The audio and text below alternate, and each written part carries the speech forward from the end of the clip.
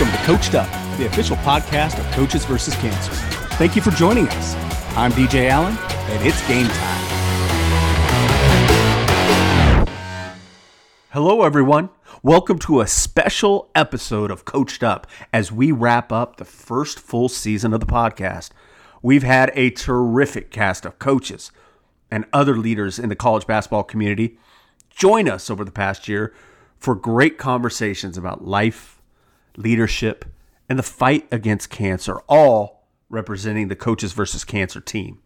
For this episode, we wanted to take you through some of the highlights of the past year with some of our favorite clips from our conversations. And this is just a small sampling, so go back and listen to past episodes for more lessons from some of the top names in college basketball.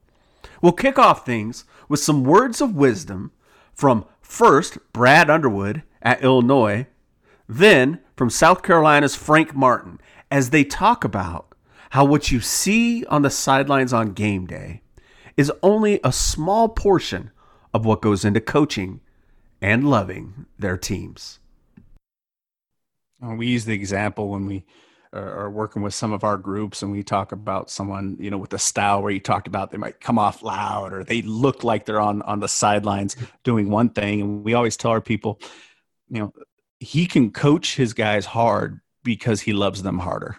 Absolutely. Absolutely. And that's what the cameras never pick up, DJ. They never pick up, the countless hours during the week in practice, or when Johnny's had a bad day of practice and you put your arm around him after practice and, ask him, say, hey, anything going on? Because today wasn't your best day.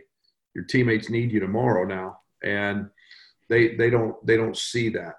And that's the stuff that's the real part of coaching. That's the stuff that's in the locker room and all the conversations about being accountable and responsible to the guy to your right, to the guy to your left, and trying to build those bonds. And they don't see that. They just see you, they see you go out there for 2 hours, on a Saturday and try to fight like heck to beat the other guy down on the other end of the court. So the real stuff is the stuff you never see. We use the phrase in our trainings. You use one of your lessons and a clip from a press conference years ago. Uh-oh. And we describe you to our groups as he coaches his guys hard, but he loves them harder. Is that accurate? Isn't that how we raise our children? It's if you all you care about is loving your job, then you can't coach the people that follow you hard because it's all about your job. But when it's about loving the people that follow you, then they're on board. Then they want more because they realize that you're just trying to help them grow. The biggest gift that the adults in my family, whether it was my grandmother, my mother, my high school coach, my uncle, the adults in my family, the biggest gift that when I look backwards and I'm like, wow, they held me accountable. They never allowed me to cheat myself. They never allowed me to take a shortcut. They never, whenever I made a mistake, they never made me think don't worry about it. It's okay. No, it's not okay. We're going to love you and help you through this, but you can't do this. And so that's the approach that I've always taken. And, I believe in telling people the truth. I believe in being honest and straight shooter with people and not allow the score of the game to ever impact the relationship I got with the young people that I try to lead because their journeys get ready to get hard. So I have a responsibility to make young people understand that if they do things a certain way, there's no guarantee that they're ever going to find success. That, to quote the old great Jim Valvano, if you choose not to do things a certain way and I don't hold them accountable, then we can almost guarantee that they will fail and life will get really, really complicated and hard. So To your point, long-winded answer is, yeah, that is fair. Because I would probably, if you were describing me, I'd invert the two parts of the phrase. Rather than say he coaches them hard, loves them harder, I'd say he loves them really, really hard, which allows him to then coach them hard. Two passionate men there in Brad Underwood and Frank Martin, but clearly that passion isn't just about the results on the court. It's about nurturing long-lasting relationships with the players they're entrusted with developing. But it's not just the players who are developing. Coaches are growing too, each and every day. Two of college basketball's all-time greats, Lon Kruger, who just retired as Oklahoma's head coach, and Phil Martelli, current associate head coach at Michigan, shared with us how they've grown as coaches over the years. First up, Lon Kruger. As you look back at your early years coaching and all the different opportunities that you've had, what would you go back and maybe tell yourself at the beginning of your career? What advice would you give yourself?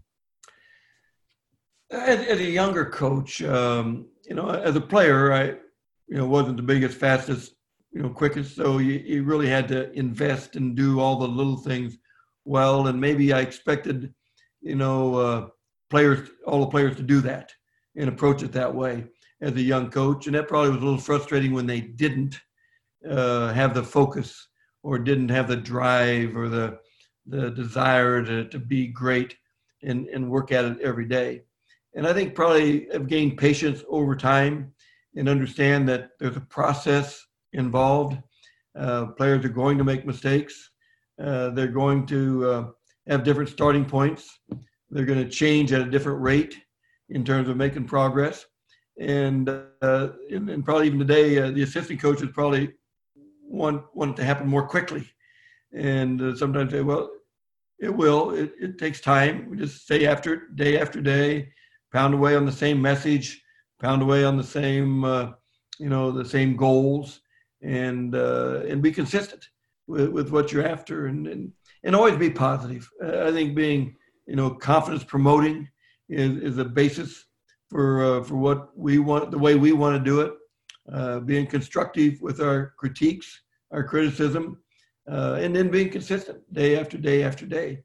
I think it's huge. Over the years of you being involved with the game and being a coach, how have you evolved as a coach, as a leader, working with young people? I think that's such a great question. And I think that it transcends basketball. Like, the classroom changed. The family unit has changed. And so I've really, the thought that comes to mind is this: I've become a better listener. I've just become a better listener, because I think when we all start out as young coaches, we think that the more we talk, the more you think we know. And really, silence is golden at times. I know that's a song, but really, silence is golden, and we have to listen, because young people are talking to us. Sometimes they're talking through their words. Sometimes they're talking through their eyes. Sometimes they're talking through their bodies. So a better observer, a better listener, that's really where I would plant myself. In coaching, in business, in life, we all experience ups and downs and go through changes, both big and small. We really enjoyed this response from George Washington head coach Jamion Christian about the practices he's implemented in his life to set himself up for success. So many coaches are creatures of habit. How have you grown during this period with so much change in your life over the past few years? Yeah, one of the things that, we try to study a ton of like what successful people do. And, obviously we're trying to be as successful as we can become. And to be successful, we've got to become everything that God has intended for us to be. And, really the only way to do that is have a great like indexing of what works for you. And so that's where everything really starts from. And so one of the things I do every year as we kind of go through is I write down the 10 things that allow me to be at my best. And what are 10 things are you doing when you're at your very best? right? And 10's a hard number to get to, but I think when you work through the 10, you have a great self-awareness of what you really need, right? And so I start everything with that. So every decision I'm going to make, I start with that, and I kind of branch off from there. And during this time, there's nothing more important than that. Mental health and physical health are extremely important. I meditate each day. I try to put myself in an environment where I'm constantly learning and growing. I felt like now in the age we're in, there was like a cloud of negativity that was trying to get into each and every one of us.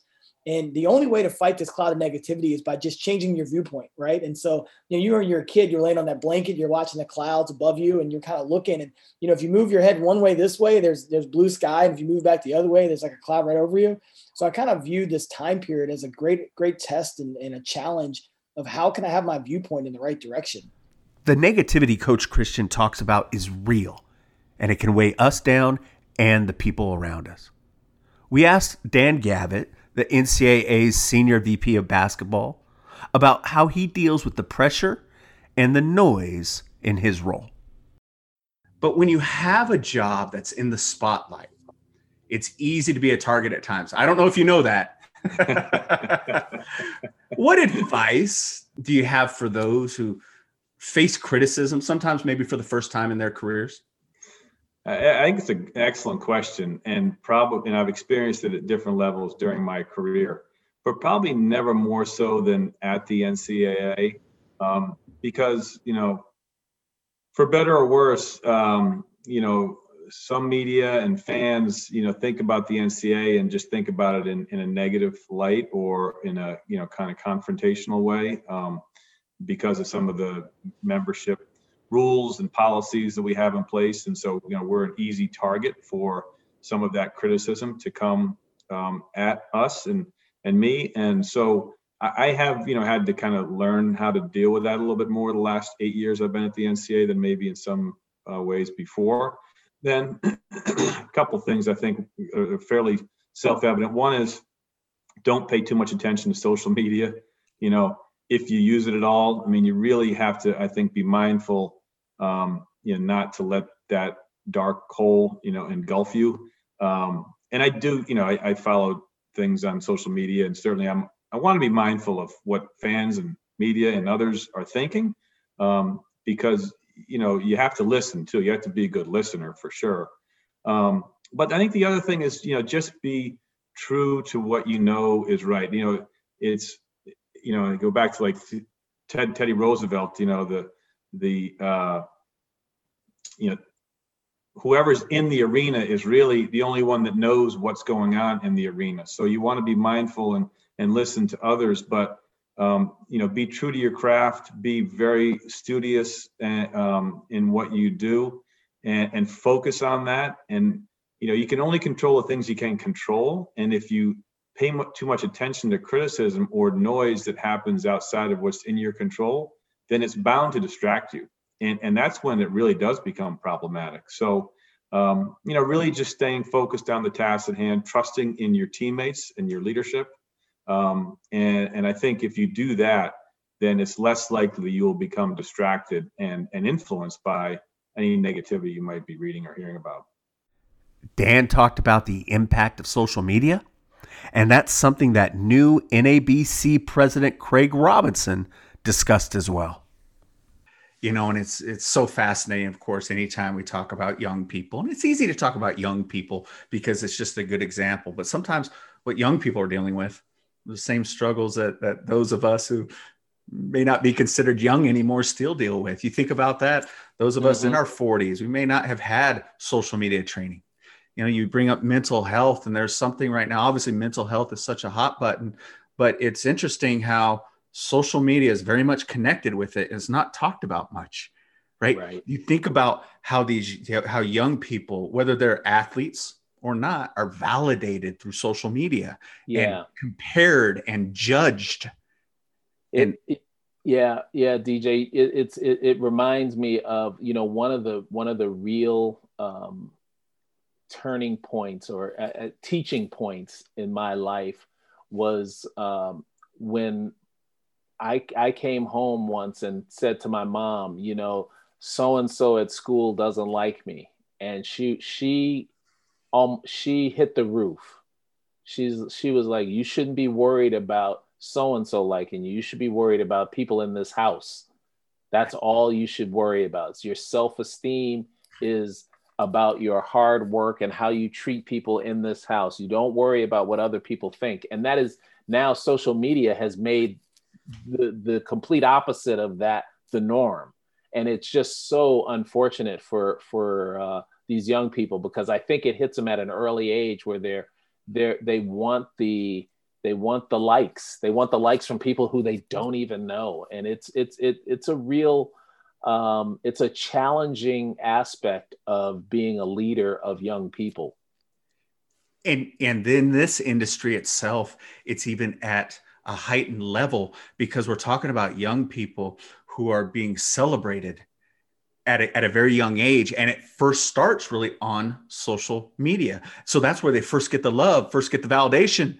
And that's what they turn to. And when the hate comes, it's even stronger than when you or I were gossip about at school. It's fascinating. Yeah. No, it is. The hate comes, and not only does it hit them hard because it's not likes, it also hits them hard because we hold our children accountable in a different way nowadays. So they don't hear anything bad until they see it on social media. Right. And that could be devastating. Absolutely. It's fun talking to some NBA guys, and we'll always talk to them about, do you remember the first time you got the hate? Do you remember? And they can tell you where they were. They can tell you what AAU tournament it was, because for the first few years, it's all the love. Right. It's coming. And as coaches, we need to know this. And listen, it's not just the guys going to the NBA. It's at every single level. And it should be like, well, it doesn't really matter. It's just someone who at home, they don't know what they're talking about, but it does. It's human nature. Yeah. And having spent some time in the NBA, I can tell you, and you know this, DJ, the guys who know how to compartmentalize, they're the ones who have the most success, right? Because they can put that it's not that the hate doesn't bother them. They just do a better job of managing it. And they also, which means they also do a better job managing the love too. So they don't get too high and they don't get too low. Right. When you get a chance to talk to coaches, you realize immediately that they're not just thinking about the X's and O's on the court, because so much of what they do is about day-to-day leadership. Here's Hawaii head coach Eran Ganot. You talked about some of the leaders you had the opportunity to be around. What traits do you value in leaders? That's a great question, because I think we talk about leadership within our program, and this happened in the programs I've been with, as much as you do kind of your jump shot in the X's and O's. It is huge. So that's a long answer, but I'm trying to do my best here to go quick. But because everyone knows you can't be a leader if, number one, you don't set an example. If you don't have a tremendous work ethic and not about the right stuff, not a great communicator. But some of the separators really for me is really first is consistency, reliability. You got to be counted on every day. Leadership's a 24/7 thing. Integrity, authenticity, because you got to be who you are. Vulnerability, because as they do, as the younger generation does, we make mistakes. Not only can you have to show your ability to own it, you got to own it in the moment. So in the moment leadership, I think, is important too, because you can talk about all these things, but how you handle certain situations, because they will be thrown at you left and right, and how effectively you do that and how quickly you do that in some regards is important in terms of sending the message. So I think a bunch of those things, there's more, but those jump out at me, that there's a presence and a trust and respect that guys just naturally feel when they're around you or other leaders, that encompasses all those things. ESPN's Sean Farnham interacts with these leaders all season long, and Sean has recognized a few of the common traits among the best of the best in the business. When you think back on some of the most impactful leadership lessons that you've learned from coaches that you've covered, what are some of the lessons that come up? I think there's one is accountability is one of the biggest words that I think has been lost in society. Are you accountable for your mistakes? Are you accountable for your successes? Are you accountable in life in general? And I think the best coaches hold their teams accountable. They also empower their teams to hold each other accountable. And I think that's always the most important part, is having more than just one voice. And empowering to find that voice and that leadership from within your nucleus of your group as well. I think consistency in who you are, consistency in what your expectations are, allows a clear understanding of what is expected by your team. And I think that the great leaders in college basketball have consistency in their approach. They don't have the highs and lows. They're not a earthquake chart in California. And you're like, well, geez, we're great today, we're bad tomorrow. We're great today, we're bad. You don't see that start and stop. What you see is a nice, steady incline that goes across the season that is growing, because as your consistency grows, you're elevating the people that are around you to elevate up to that next level and that next tier without even realizing that they've actually gotten there. And so I think that consistency is very important. I think the next aspect of it, so accountability, consistency, and then communication is like any relationship. How do you build trust? You build trust in a marriage through communication. You build trust with your friends through communication, talking to them, not just when things are bad, not just when things are great, but on a check-in basis. How often do you check in, and in particular this year, and make sure your friends are okay? I think that's something that in a disconnected, isolated world has become even more important. And so when you're putting those three things, I think those are the top three attributes that you see consistently amongst the best coaches in the country. You probably heard some similarities in those responses: being consistent and level-headed through the highs and the lows, being authentic in the way you interact and communicate with those around you. Sean also mentions empowering others to also be leaders, which is something that Brown head coach and former co-captain when he was a player, Mike Martin, mentioned as well. Obviously, we talk about leadership and we focus on the coaches, but you being that player, being that co-captain, how important is it for leadership to come from the players themselves? Well, I think, you hear that expression, coach-led teams are good, player-led teams are great, right? And I think that's definitely true. I think when the coaches aren't around, if their message is being reciprocated in the locker room by the players and, the captains or even just, leaders, I think that's when you have your best teams. That's when you have – now you need talent and you need all the other things that are important, with that go along with being a winning program. But teams that are truly player-led, if those leaders have the credibility that I just talked about and have the work ethic and the drive and the commitment and the attitude that is necessary, that's when I think, teams can really reach their full potential, because the players are going to react best to their peers. And if you can hold each other accountable peer to peer and then still be best friends off the court, I think that's when you can really have something special. We'll wrap up with one of our favorite stories from the past year when co-host Lon Kruger and I talked with Oregon's Dana Altman. Coach Altman gave us a great example of a future NBA player who stepped up as a leader and was selfless, putting his team first. And that sacrifice ultimately led to the Ducks' 2017 Final Four run. The Final Four team was special, and because of one reason. We had 6 starters on that team. Dylan Brooks was coming off an injury, and, Dylan had to be in the starting lineup for his personality. And Chris Boucher, who's now with the Toronto Raptors, had started his whole junior year.